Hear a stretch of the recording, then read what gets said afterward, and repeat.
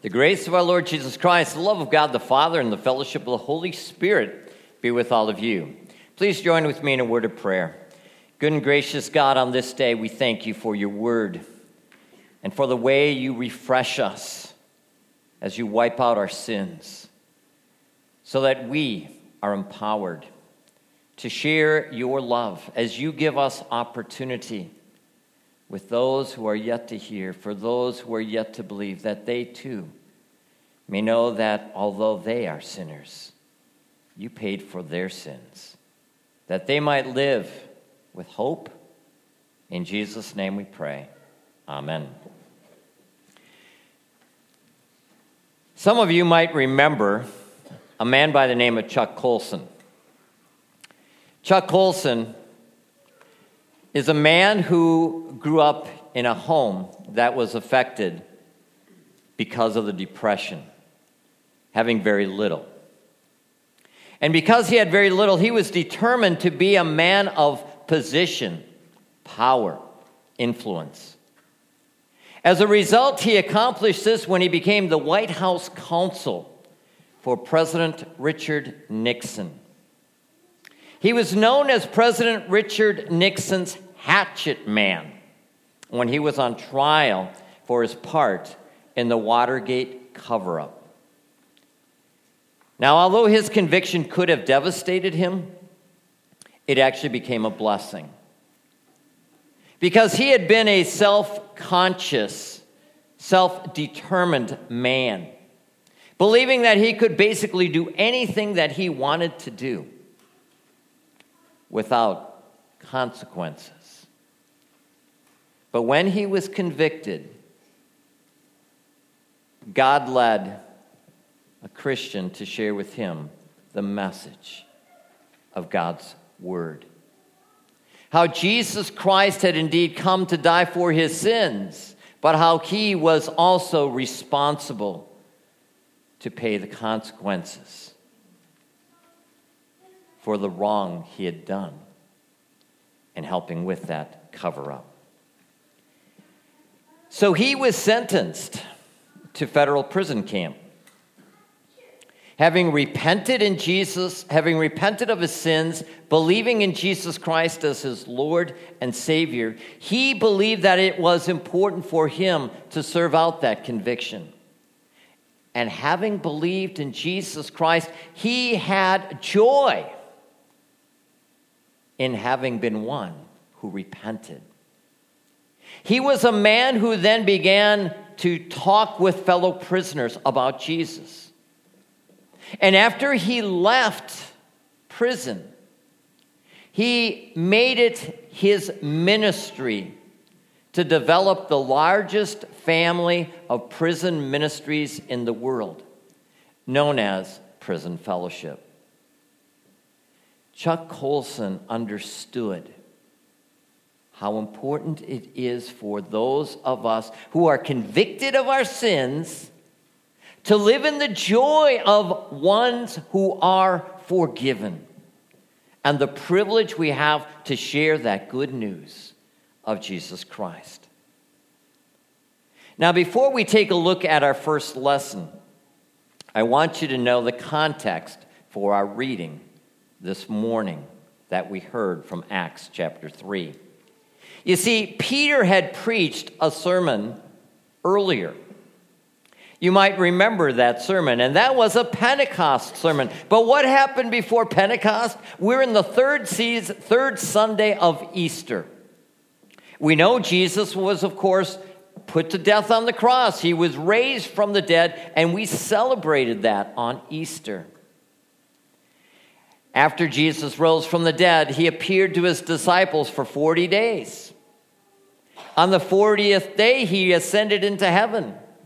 He told his disciples to go and preach the gospel, make disciples of all nations, baptizing and teaching, and then wait for the Holy Spirit to come. 10 days later, Holy Spirit came, and that was Pentecost. That is when Peter preached his first sermon.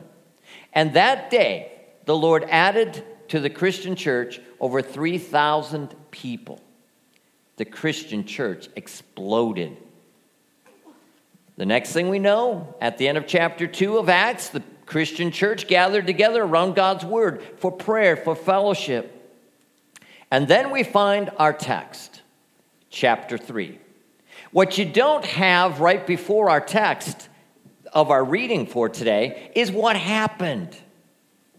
You see, what happened is that Peter and John were going to the temple to pray at 3 o'clock in the afternoon. That was one of the times that was given to pray. And as they were walking in, they saw a man who was crippled from birth, a man who would have to beg for people to give him money so he was able to live. So Peter and John look at him and they say to him, and he's saying, and they say to him, "Look at us." And he looks at them, thinking that they will then give him some money. But Peter says to them, "Silver or gold we do not have, but what I have I give to you. In the name of Jesus Christ, Jesus of Nazareth, walk." Gave him a hand. The man's able to get up on his feet. And he began to jump and praise the Lord. And everybody was amazed because they knew that this is a guy who had been begging outside, and now he's in the temple courts and he's praising the Lord. A miracle had, of course, happened. So when you read in the first verse, it says a man was hanging on to Peter and John. It's this guy. God had transformed him. God had changed his life. Now, it's significant that you know this was Peter's second sermon. And it has very similar content to the first sermon. It was in 3 parts. You'll notice that first Peter addresses the Jewish believers who had gathered together because something amazing had happened. At Pentecost, you had the sound of the roaring of the Holy Spirit coming. And then you had the people, the disciples, being able to speak in tongues with tongues of fire on their, will look like tongues of fire on their heads. And they spoke in languages the people did not know. And then Peter gave them the sermon. Very similar. People gathered together. God the Father has done something amazing. God the Father sent Jesus to be our Savior. God the Father is here with us because God the Father is the one who put Jesus to death. And you put him to death. But it is not just that he was put to death. God raised him from the dead. And because God raised him from the dead, you and I need to repent. Repentance. He points out to them, you killed the author of life, whom God raised from the dead. Peter wanted his listeners to know that he and John had in fact seen the risen Lord. It was amazing because Peter wanted his listeners to know that although they did not know what really Jesus had done, because they had acted in ignorance, as did their rulers, God foretold through the prophets, he says, that Jesus the Christ would suffer. In other words, now that you know why Jesus came, now that you know that he suffered and died for you, there's one thing you need to do, and that is, and there's the man being healed. The next thing you need to know is they said, repent and return so that your sins may be wiped out. The times of refreshing may ultimately come. Isn't that an important message for us today? We know what it means to be forgiven. We know what it means to believe in Jesus Christ as our Lord and Savior because he has given us this precious gift of faith. And God cares about us. And he also cares about other people. He cares about the people who are yet to hear and yet to believe. Now, there's many different ways that we have to be able to witness to people as we join Jesus on this mission that he is doing in people's lives. As the Holy Spirit is working with us to share with them the good news. For some people, they need to hear of the importance of them to repent of their sins. Because without repentance, what is the purpose of Jesus having died and risen from the dead? He died for them that they too might be forgiven. Repentance and forgiveness of sins are important concepts for all of us to hear and to remember. When Jesus appeared to his disciples, as we heard in our gospel reading for today, he opened their minds to understand the scriptures, and he said to them, "Thus it is written, that the Christ should suffer and on the third day rise from the dead, and that repentance and forgiveness of sins should be proclaimed in his name to all nations, beginning from Jerusalem." This message is just as relevant for us today as it was when Jesus was walking on the earth after he rose from the dead.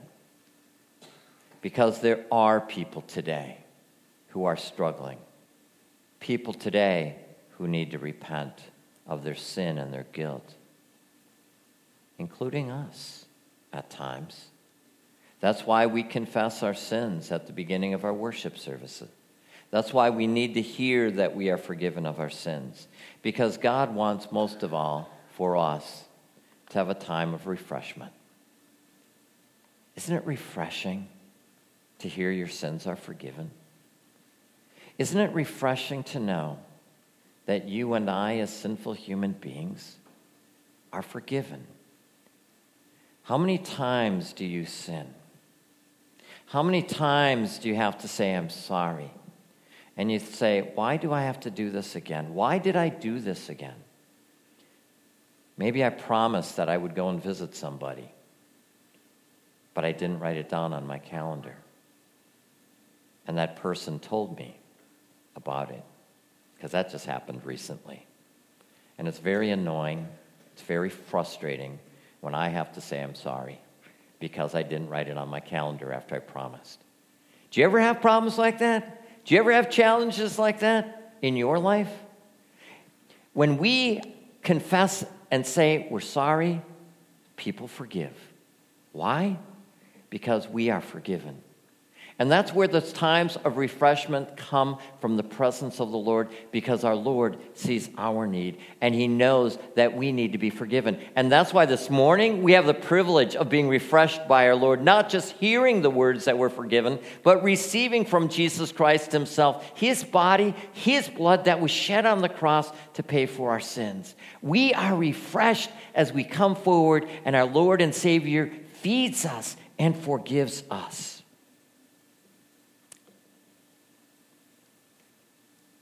And we leave here refreshed.